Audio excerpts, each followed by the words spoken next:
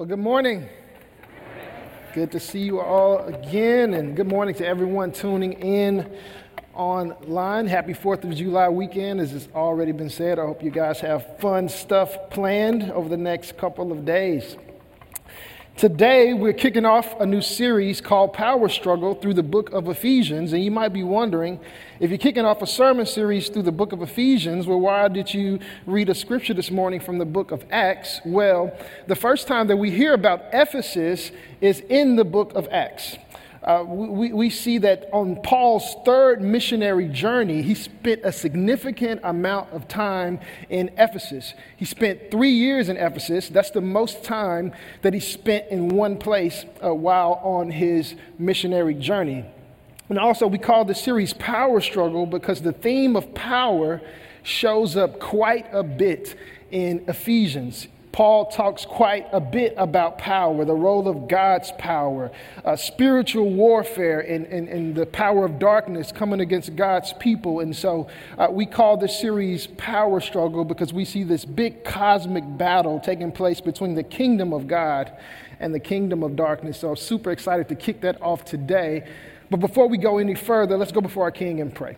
Father God, we come to you in your mighty and matchless Son's Jesus' name. God, we come confessing that you are all powerful, that all of the power exists in your hands. Father God, I pray that you would move me out of the way. I pray that I would decrease and that you would increase and be made much of in the lives of your people. God, speak to us clearly through your word. God, articulate your thoughts. God, minister to your people. You know what they're going through. You know what they need far more than I do. So we just pray for your mercy this morning.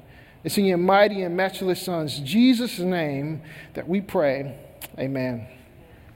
So power struggle. We live in a world with all kinds of power struggles, political power struggles, philosophical power struggles. But I tell you this, you have never experienced a power struggle until you've tried to get a 2-year-old to go to sleep that does not want to go to sleep. I have a 20-month-old daughter, and some nights there is a power struggle. There is a war of wills. Has anybody ever been there? There is a war of wills trying to get her to go to sleep. And some nights we say, Luca, okay, it's time to go night-night. And sometimes she'll go, no. And I don't know where she learned that from, but she'll fight back. Her will push against our will, and we'll have a power struggle for a little while before she finally goes to sleep. Somebody told me that goes away at 16. So no more power struggles. I guess somebody told me wrong. But a power struggle happens when one person's will pushes against another person's will. You've probably experienced this. But also you can have some internal power struggles. Maybe you have an internal power struggle and you know you shouldn't grab for that next M&M. You've had enough M&Ms and you have a power struggle with yourself. Or maybe you know you shouldn't say that thing, but you really want to tell that person how you feel, but you keep your tongue shut because you're having this internal power struggle with yourself. Sometimes we feel it in life. We can feel like life is pushing against us. Sometimes it may feel like the wind is at our back and we feel the wind at our back pushing us forward, but sometimes we feel like the wind is pushing against us and we get this resistance. We might feel it in our families. We might feel it at work. We might feel it in our personal health, and we feel like we're feeling this resistance in life. And what tends to happen is, and this has happened throughout all history with all people, with humanity, we usually look for something that can help us push through that resistance. We look to things that can give us that strength to live. We look for strength to live, and we look for something to help us push through that power struggle. We look for things that might give us power. And here's what we know. We tend to worship what we think will give us power and give to things that we think will give something back. People have done this forever. We tend to worship what we think will give us power and give to things that we think will give us something back. So we will worship our jobs if we think that our jobs will give us a sense of identity or security. We might worship food if we feel that food can give us a sense of satisfaction to make life worth it. We might worship the approval of people if we think that the approval of people will actually make us feel good about ourselves and secure our identity. We tend to worship what we think will give us power and give to things that we think will give something back. And that's how we can subtly fall into something called idolatry, where we worship something and we allow it to employ a role that only God is called to employ in our lives. And this is what happened in Ephesus. It was a city that was obsessed with power. Ephesus was actually a very religious city. Ephesus is what we would know today as modern-day Turkey. It was a big, booming metropolis. It was a major city. It was the second largest city in the known world at that time. It had a population of 250,000.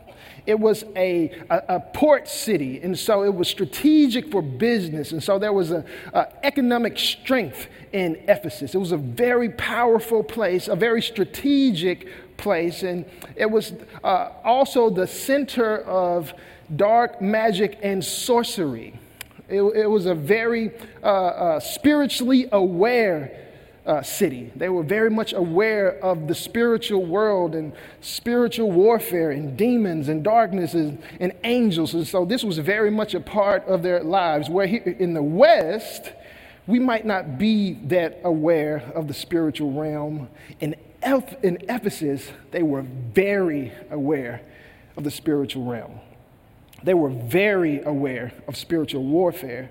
And because of that, people looked for something to protect them and to give them power because they were afraid of demonic attack or dark, unseen spiritual forces. And they worshiped idols and practiced magic to protect themselves. One idol that they worshiped was an idol called Artemis. Artemis in ancient Ephesus was the goddess of nature and hunting and even of life. Women would call out to Ephesus during childbirth to assure themselves that they would have a good pregnancy and childbirth. And so they would look to Ephesus for power in that way. They believed that Ephesus could give life. Ephesus could give protection. Military generals would sacrifice to Artemis, to give them protection. And so this is one of the main idols in Ephesus. And then there was this place called the Temple of Artemis. This is where that idol was worshipped. And this was actually not just a temple for worship. This was also a financial institution. The Temple of Artemis was one of the first banks in the known world. It was one of the earliest financial institutions. And so you have the worship of idols, you have the spiritual darkness, you have a financial institution that is tied to the worship of idols. Paul, why would you want to start a church in a place like that? Why would anybody want to start a church in a place like that? You have idolatry, spiritual warfare, and demons. There's not a lot of Christians and Christian influence. You don't have Christians in office. What is supposed to happen? How are you going to start a church? How's the kingdom of God going to move forward in a place like that? And Paul says, that's exactly where I'm going, and that's exactly where God has called me. God has called me to go into the darkness and push back darkness. And the reason why Paul is able to step into that darkness and proclaim the gospel is not because of how strong he is or how great he is, but because he trusts in the power of God. He's not so great. He's not so powerful. He's a self-proclaimed weak man. But his God is all powerful. So Paul walks into Ephesus. In Acts 19, we see that he baptizes disciples. People come to faith. He goes to the synagogue every day and preaches there for 3 months straight until they kicked him out of the synagogue in Ephesus. That's okay. I get kicked out of the synagogue in Ephesus. Am I going to give up on this mission? No. Paul, while working a job, would rent out a rent out a lecture hall, and he would preach every day from 11 a.m. to 4 p.m. And he did that for 2 years, proclaiming the gospel in this dark place. And he proclaimed the gospel until the gospel began to spread and the knowledge of Jesus Christ began to permeate this dark place. See, Paul understood the promise. He understood the promise of God. He understood when Jesus said, you will be my witnesses in Jerusalem, Judea, and Samaria, and to the ends of the earth, and you will receive power to be my witnesses. See, Paul understood the promise, and he understood the power of God, and there was no darkness that Jesus couldn't penetrate.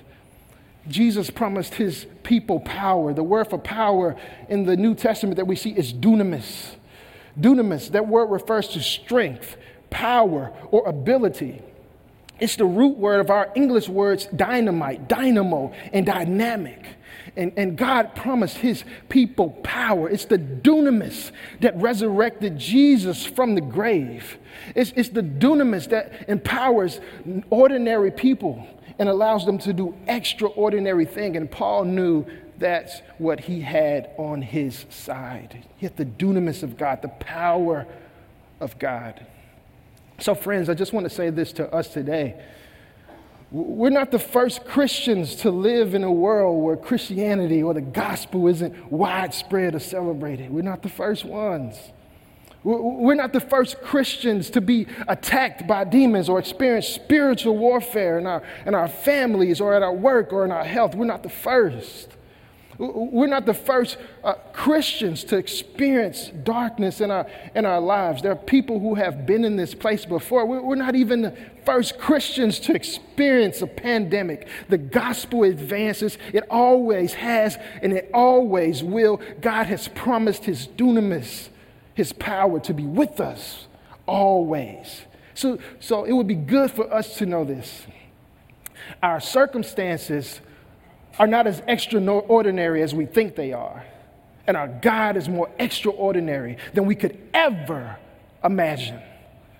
Our circumstances are not as extraordinary as we think they are, but our God is more extraordinary than we could ever imagine. He is God. He always has been God. There's nothing too big or bad for him that he can't control or that he can't handle. Amen. So Paul makes his way into Ephesus. He's preaching the gospel. He's proclaiming the gospel. The message is spreading. Let's go to our next slide in Acts 19:11. It says, God did extraordinary miracles through Paul so that even handkerchiefs and aprons that had touched him were taken to the sick, and their illnesses were cured, and the evil spirits left them. The evil spirits that people feared, these evil spirits that had the world all worked up because of the power of God working through Paul, these evil spirits left people. This was good news if you were in Ephesus. You did not have to be afraid anymore. You could sleep a little better at night because God was all powerful. So these things that people feared, they had to bow down at the name of Jesus. As we talk about this power struggle, this isn't apples to apples. This isn't God struggling to beat Satan. No, God is all powerful. Satan even has to submit to God. And so these demons, they fled, they trembled at the name of Jesus. This was good news. And the word began to get around in Ephesus. The word began to get around that there was this man named Paul preaching the gospel in this dark place. And even these demons that we usually fear and tremble had to submit to him. So the word began to get around, and this is what we see. God's superior power is available to believers and it's working for their best interests. He desires to mediate it to his people for their protection and growth. There is therefore no need for believers to seek any additional protection from the powers by any means.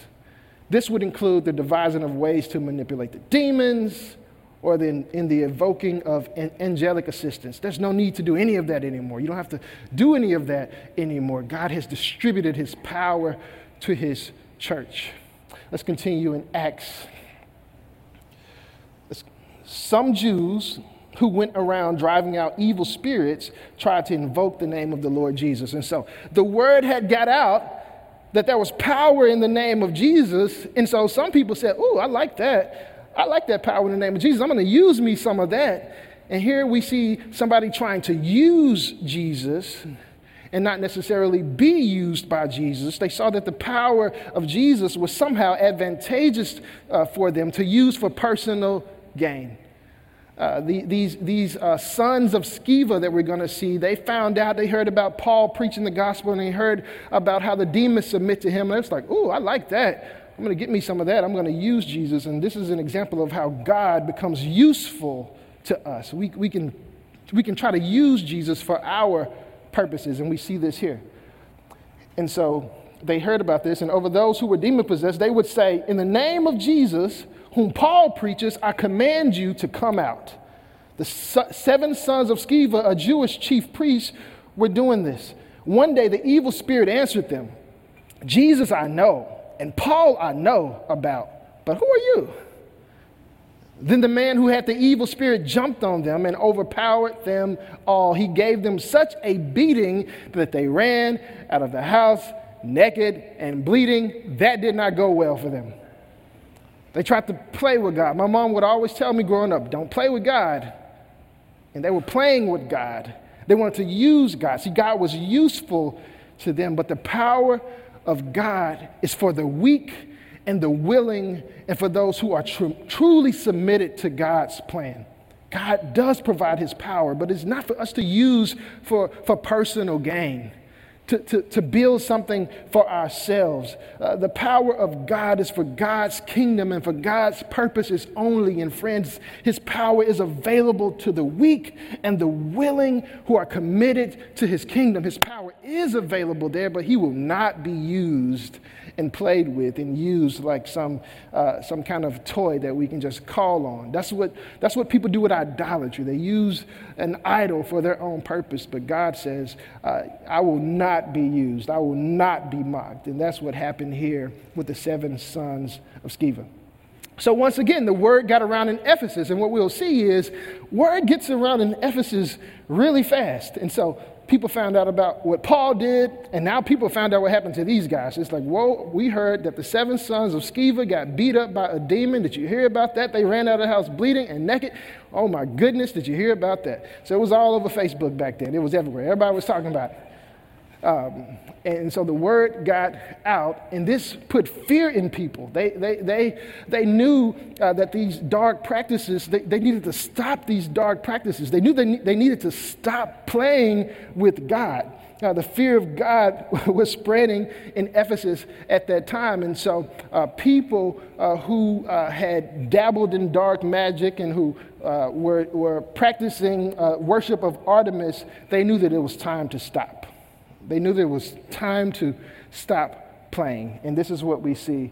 A number who had practiced sorcery brought their scrolls together and burned them publicly. It's like we have to stop playing. And when they calculated the value of the scrolls, the total came to 50,000 drachmas. In this way, the word of the Lord spread widely and grew in power. They burned 50,000 drachmas worth of books. They weren't playing. They said, "Get this out of my house. Hey, you got some of those books? Get those books out of this house. We're burning these. We don't do that anymore." 50,000 drachmas. Some scholars say that that's about $5.5 million worth of books in our modern time. That's enough money to buy about 2 tanks of gas these days. That's a lot, right? So $5.5 million worth of books burned. The industry of idol worship was starting to shake. People weren't so interested in buying those books and buying those idols and buying those statues anymore because King Jesus is all powerful now. Because they knew that King Jesus was all powerful, there was no need to dabble in this magic. There was no need to worship these idols. There was no need to purchase these little statues to worship anymore because we know now that we are secure in the power of Jesus. This should have made everybody happy, but that was not the case at all. This actually upset people. This upset the industry because remember, the worship of Artemis was also tied to the economic system in Ephesus, the largest financial institution in the world at that time. And because of that, this began to upset the businessmen in Ephesus. And we see this here. A man by the name of Demetrius would get very upset. So let's go to Acts 19. He said he called together all of the businessmen to talk about this. Have you heard about this? They're not buying my stuff anymore. They're not buying my statues anymore. Did you hear about that? He called them together along with the workers in the related trades and said, you know, my friends, that we receive good income from this business. And you see and hear how this fellow Paul has convinced and led astray large numbers of people in Ephesus and in practically the whole province of Asia. He says that gods made by human hands are no gods at all. There's danger not only that our trade will lose its good name, but also that the temple of the great goddess Artemis will be discredited, and the goddess herself, who is worshipped throughout the province of Asia and the world, will be robbed of her divine majesty. We're going to lose money. People are going to stop worshiping Artemis. We got to get rid of this guy. We got to get rid of Paul because people are placing their hope in Jesus now. They no longer no longer need us. See, the people needed to get worked up. They needed to be afraid. So as long as he could work up the people and keep the people afraid, they'll continue to worship the idol because that's what idols do. They promise us some kind of protection. And if we feel secure in Christ, well, we don't need those idols anymore. And this caused a lot of confusion in Ephesus. This led to a riot in Ephesus. This caused an extremely huge uproar in that town. Let's go to verse 32. They said the assembly was in confusion. Some were shouting one thing, some were shouting another. Most of the people did not even know why they were there. They're rioting, they're going crazy. Why are we here? I don't even know, but I saw them rioting and I saw them getting worked up, so I got worked up too. This place was in utter confusion. The gospel had penetrated this dark space.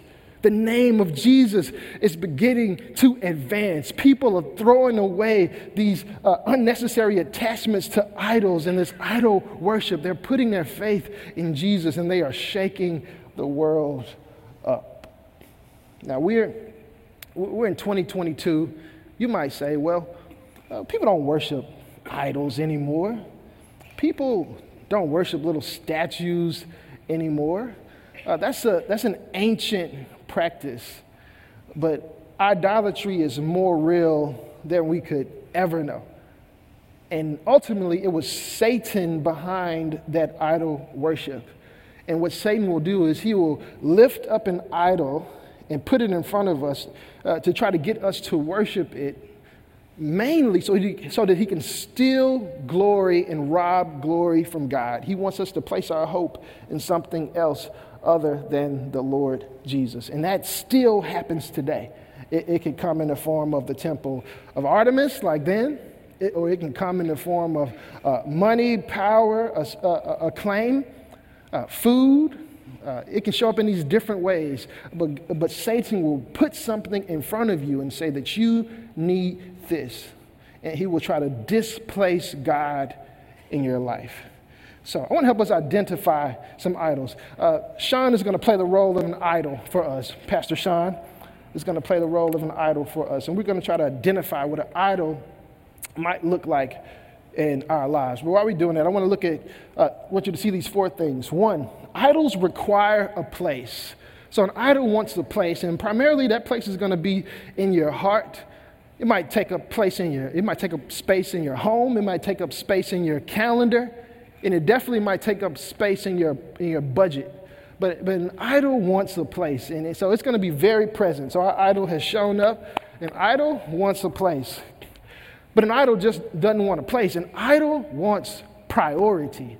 It wants first place. It wants to displace God, and it wants to take up priority. It wants to be the main thing. And so it will take up your calendar, it will take up your budget, and it wants to be priority. And idols make promises, and this is how it gets us. The idol makes a promise.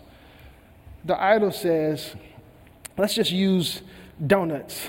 That donut says, I will make you happy. Life is not satisfying without me. Where is joy in life without me? And even if my doctor says, hey, you need to hold off on those donuts. But I believe the promise of that donut. That donut said it was going to be good to me, and I can't make it without that donut. Or it might be money. The idol of money promises stability and security. And so it makes a promise. Do I have to believe that promise? No, but what happens is we tend to believe those promises and we make an agreement. And when we make that agreement, we get attached to it. So we get attached to that idol. And now it has a hold on us. Now I'm roped in because I believed the promise. And it promised me more freedom. It promised me more power. But what usually happens is we lose freedom. We lose power. This idol has an attachment to us. And this can come in different kind of ways. This can come in the form of an addiction. This could be a codependent relationship where I thought I had freedom, but now I'm so attached I don't have freedom. I've given up more power than I've gained.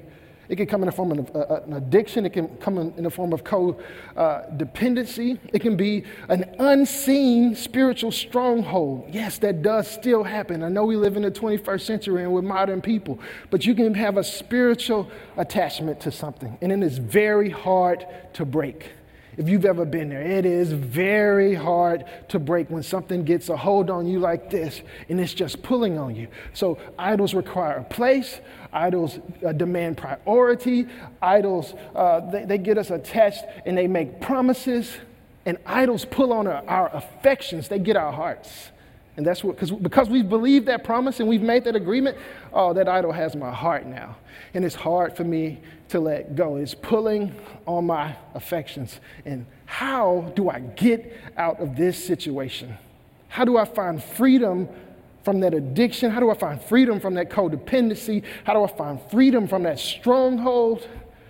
Well, we got into this by believing a promise. And the only way to get out of this is by believing another promise. You have to believe the promises of God.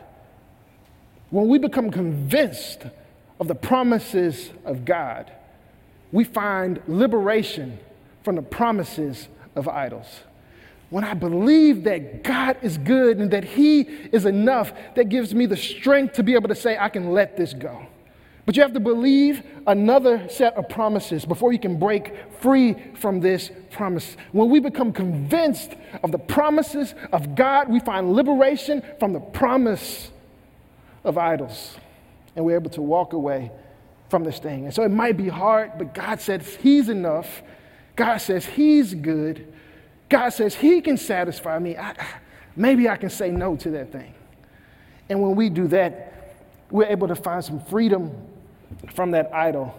And something happens. We begin to experience the love of God. See, God wants our affections and God wants our heart. And once we fall in love with God and see His beauty, we're able to say no to that thing. And it might be difficult. It might be a challenge. But we're able to, over time, say no to that thing. So bye-bye, Mr. Idol, you can go. So we're able to say no to that thing. But God has to be more beautiful and more worthy. The only way to experience freedom from idolatry is to be captivated by something more beautiful and worthy than that which you idolize. You have to be captivated by something more beautiful and more worthy than that which you idolize. So, do you love God? Does He have your heart? Not do you do a lot of good things, or not whether or not you serve or volunteer or give, but do you love him? That's what he wants to know. There's a movie called Fiddler on the Roof. And in that movie, there's a married couple that had been married for 25 years. And in this movie, they sang a duet because this was a musical, and they sang this duet, and the husband had a question for his wife. His question to her was, do you love me? Do you love me? After 25 years of marriage, do you love me? After all we've been through, do you love me? That was his question for his wife. So the song goes like this. He says, do you love me? And she responds by singing, do I love you? For 25 years, I've washed your clothes, cooked your meals, cleaned your house, given you children, milked the cow. After 25 years, why talk about love right now? But his question is to his wife, but do you love me? You've done all these things, but do you love me? Some of us might have been busy doing things for God, doing things for the church, doing good things. But God's question is, but do you love me? Do I have your heart? Or is your heart somewhere else? Does that idol have your heart? Do you love me? If you have a hard time answering that question, hear this. He loved you first. God loved you first. Before the foundations of the earth were formed, he knew you. And he knew your name. And he loved you. He knit you together in your mother's womb. He loves you. And because he loves us far more than any idol could ever love us, all that idol wants to do is enslave you and use you.